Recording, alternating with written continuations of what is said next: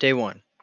It was the 12th of April, 1833, when Ralphie's family decided they were going to make the journey on the Oregon Trail to find better land and a new lifestyle. They would be going from Grand Island, Nebraska to Salem, Oregon on their journey. Pa told me that we were going to leave in 1 hour. So I went to my room, packed all of my personal belongings I could find. I am nervous about leaving to go to a brand new place, but I feel safer when I think about all of my family being close to me. I decided to take a nap to make sure that I was well rested and ready to go for when Pa comes to get me. I awoke. Something didn't feel right. I looked out the window to see Pa, Ma, my little sister Susan. They were already sitting in the carriage. I was already dressed, so I just grabbed my bags and tossed them into the carriage. Pa lashed the oxen and soon we were off. I couldn't believe they almost left me behind. An hour or so had passed by when I had just begun to relax. I heard a loud cracking noise. The carriage came to a sudden stop, and I realized something had happened to the carriage. Pa said, "Everyone out of the carriage."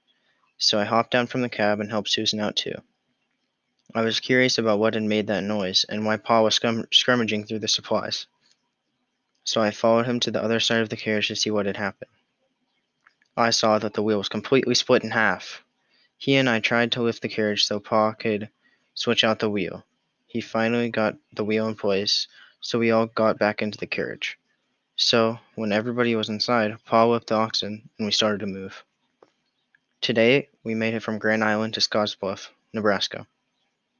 Pa told me that tomorrow we would try to make it to Wyoming. Day 2. I was awake before everybody else because I had a hard time sleeping cramped up against everyone else in the carriage.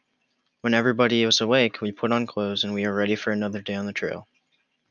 Pa whipped the oxen and the carriage began to move. He told me that he wanted to pass at least Fort Laramie.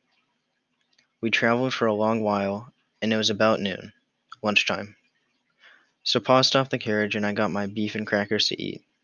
When I heard Ma shriek at the top of her lungs, Pa immediately sprinted over to where she was eating her rations and carried her over to the carriage.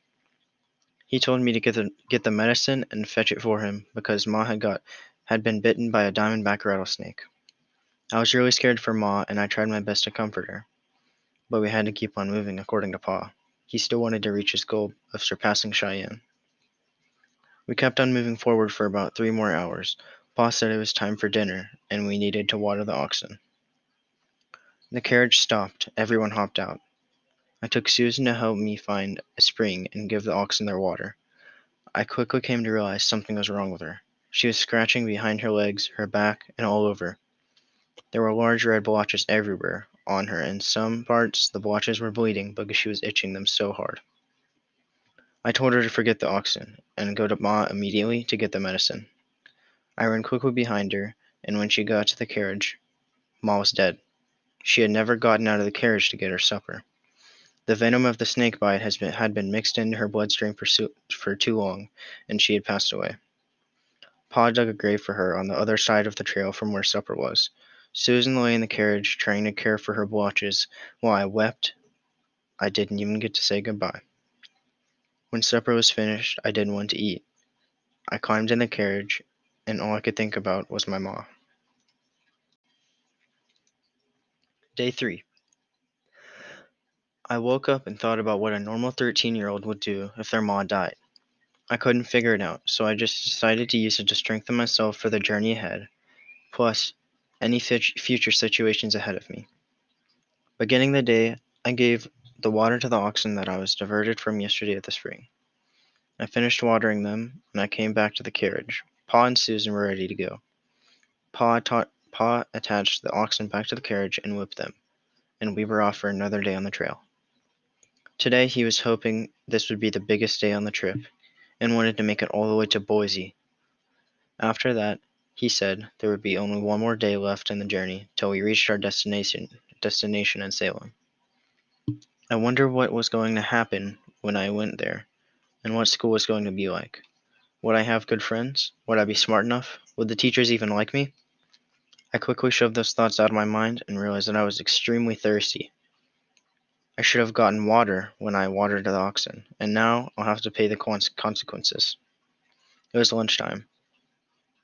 I got the same rations that I did yesterday, plus a third of Ma's.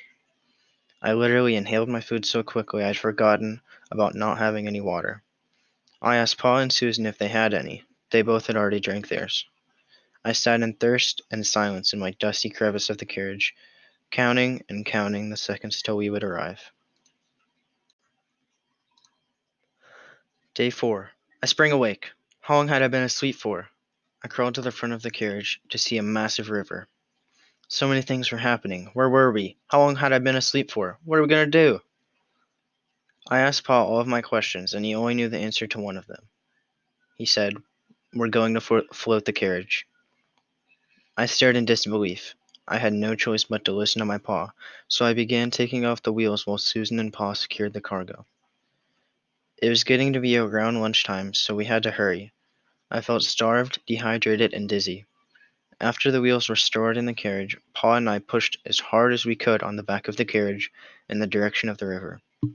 It was moving. We quickly ran and hopped onto the carriage after giving it one last big push, hoping it would find its way across the river. We slowly but surely made it to the other bank. We pulled it onto shore, reattached the wheels, and prepared rations for supper. I quickly finished my food once again, and so did the others this time as well. Pa finally had the time to explain that we were very close to Salem and we'd reach it this very night. Meanwhile, I was still thirsty and felt like I was going to black out again, sifting in and out of my consciousness, remembering my Ma and how strong she was. I used her strength to force myself awake and endured till we reached our destination. Time seemed to pass at a snail's pace before we finally arrived after the sun had already set, and it was time for bed. This would be my last night in this stupid, cramped wagon. Day 5. I was extremely excited to be in Salem at last. I jumped out of the carriage for the last time and into the new log cabin Pa had just purchased with his remaining money. I began to think about school again, letting the thoughts seep into my head. All of the dreadful experiences I had encountered, like dehydration, my mother's death, and a snapped carriage wheel, and many others. I used these events to push myself harder and do better in school in my new life in Oregon. In the end, all I wanted to really do was make my mom proud. Thank you for listening.